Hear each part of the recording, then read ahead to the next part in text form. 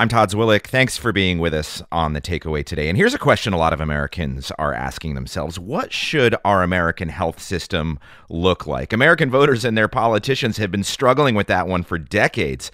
Remember this? Oppose Obamacare. To repeal Obamacare. Obamacare was off the charts. Repeal whatever is left of Obamacare. Repeal every single word of Obamacare. Well, during the Obama administration, congressional Republicans voted dozens of times to repeal Obamacare, the Affordable Care Act. At the time, it was a political stunt, sure. But then, in the 2016 presidential election, things got real.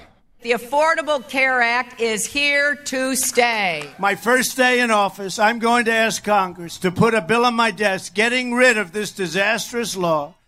Well, nearly a year into the Trump administration, the ACA still remains, but there are big problems in America's patchwork healthcare system. Mary Harris is host and managing editor for WNYC's Health Desk.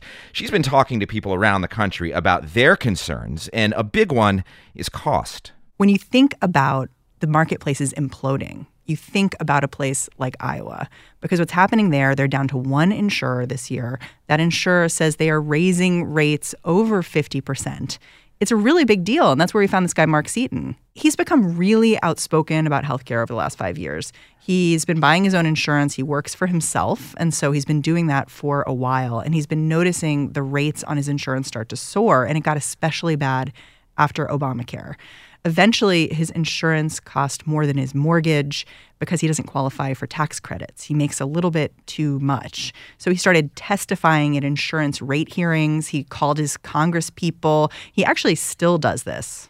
Mostly, I just get form letters back. Thank you for your interest. We're always working to improve healthcare for Iowans, blah, blah, blah.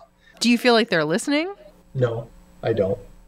Okay, so the last time he went to a rate hearing, which was a couple years ago, it was just before the 2016 election. And the reason I called him is because he ended it with this little speech where he was like, we're going to vote on this issue. There's an election going on right now. And it was like a warning shot. He said, we're going to vote on this issue. We're going to vote Trump? Yeah, he is a Trump voter. So, but then the question is why, Mary? I mean, healthcare costs were going up every year before Obamacare. Yeah, I mean, he really saw this as a desperation vote.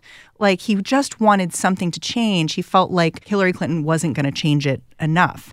And so I asked him, do you regret your vote today? I have absolutely no reservation for the way I cast my vote. He really just felt like no one was paying attention to the issue he was raising, and at least Trump was going to get in there and mix things up.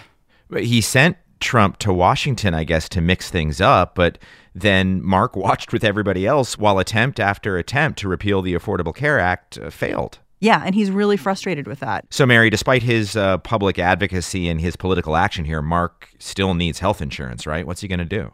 I asked him what he was going to do for open enrollment, and he said, well, actually, I'm not insured right now. I decided last year, I looked at my expenses. I realized I was spending so much on healthcare, more than I spend on my house.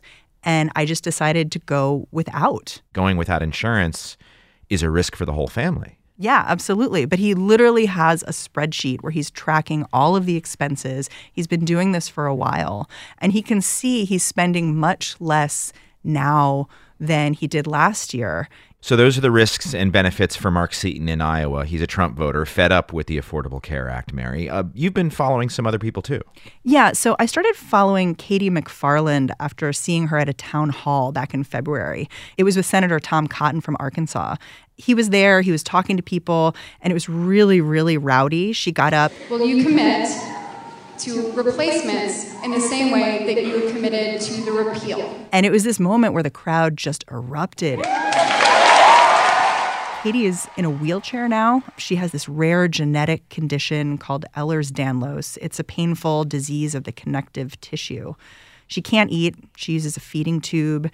And after this town hall, her mission really became doing everything she could to make sure the ACA wasn't repealed. Well, what did she do? She's been to Washington 7 times for hearings. She actually just went last week to protest the tax bill. She's gotten arrested a few times for protesting on Capitol Hill. She spent the night handcuffed in an emergency room because she's obviously medically fragile. So she's really made this her mission. I mean, this seems in some ways, Mary, almost like the exact opposite of Mark Seaton. Two people who need insurance, two people who are taking political action are really, really concerned about it, but have taken almost opposite approaches here. Yeah, but I was really interested in where they intersect because both of them are worried about costs. Just like Mark in Iowa, Katie can't find a plan that works for her on the Arkansas exchange. She's still relying on COBRA from her father, who passed away. She also uses Medicare. She's a student. She has trouble making ends meet. Basically, I get by with the help of my friends. It's a sad state of affairs, but I can't really work. I try. I do photography and I try and do freelance stuff, but with the low level of functioning I have, it's a matter of begging for money online and hoping that I don't get evicted before I can raise enough money for the next month of rent. For both of these guys, it comes down to costs. And when she looks at this tax bill in Washington, she gets really scared. Cuts to Medicare mean that my home health supplies, my IV fluids that I depend on not to be fainting 5 times a day, that the feeding tube formula I literally depend on not to starve to death, that there won't be money in Medicare to pay for that, or that cuts to Social Security might mean that my benefits get cut and I will become homeless even if I find a cheaper place to live.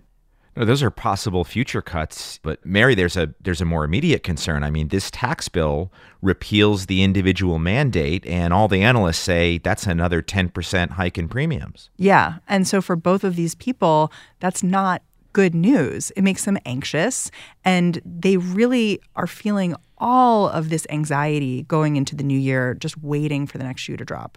So, Mary, you've got Katie, you've got Mark sort of at two ends of political action on healthcare in America. They both agree on costs. You've made that clear. Anything else?